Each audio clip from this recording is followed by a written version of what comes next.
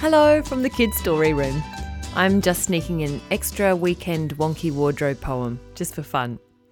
We've had another lovely review from Randy Miles in America. Randy says, "Great for car rides. I listen to these episodes while driving with my granddaughter. Very entertaining."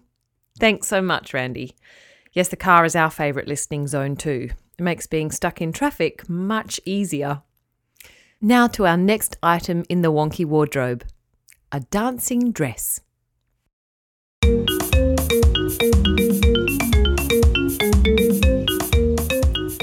Daisy's Dancing Dress by Anna Steen. Daisy had a favourite dress. It was green and blue and pink. The best thing about this dress? It was cleverer than you'd think. The dress made Daisy dazzle in a most remarkable way. Whenever Daisy wore it, she danced away the day. This dress knew how to foxtrot, to tango, waltz and jive. When Daisy was wearing it, she felt tingly and alive.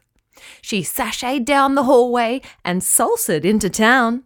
When she reached the mall, she spun the whole way down. Daisy pirouetted through the schoolyard and hip-hopped into class. She zumbaed through her maths test and was pretty sure she passed. The recess bell brought on a polka, then some country and western swing. Her classmates were most impressed with Daisy's Highland fling.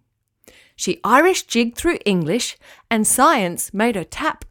Her teachers wanted to be cross, but instead they had to clap. Daisy's dancing was excellent. She sure knew how to move. Before too long, the entire school was getting in the groove. During lunch, they danced the cha-cha, the Lindy Hop and Tranky-Doo. They all enjoyed the rumba, the quadrille and Charleston too. To give themselves a breather, they learnt a minuet, followed closely by a tarantella, which sure worked up a sweat.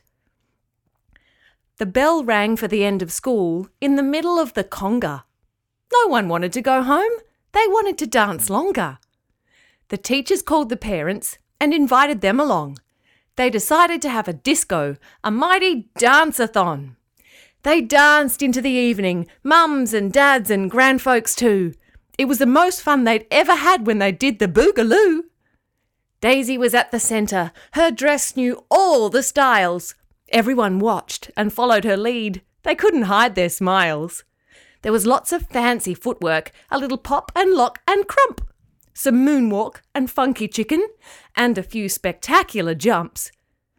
By sunset, Daisy's dress was sleepy.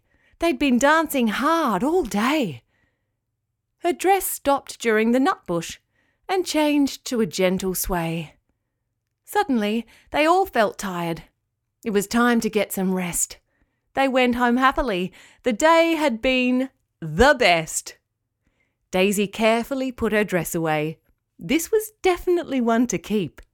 She rubbed her feet, climbed into bed, and fell into a deep, deep sleep.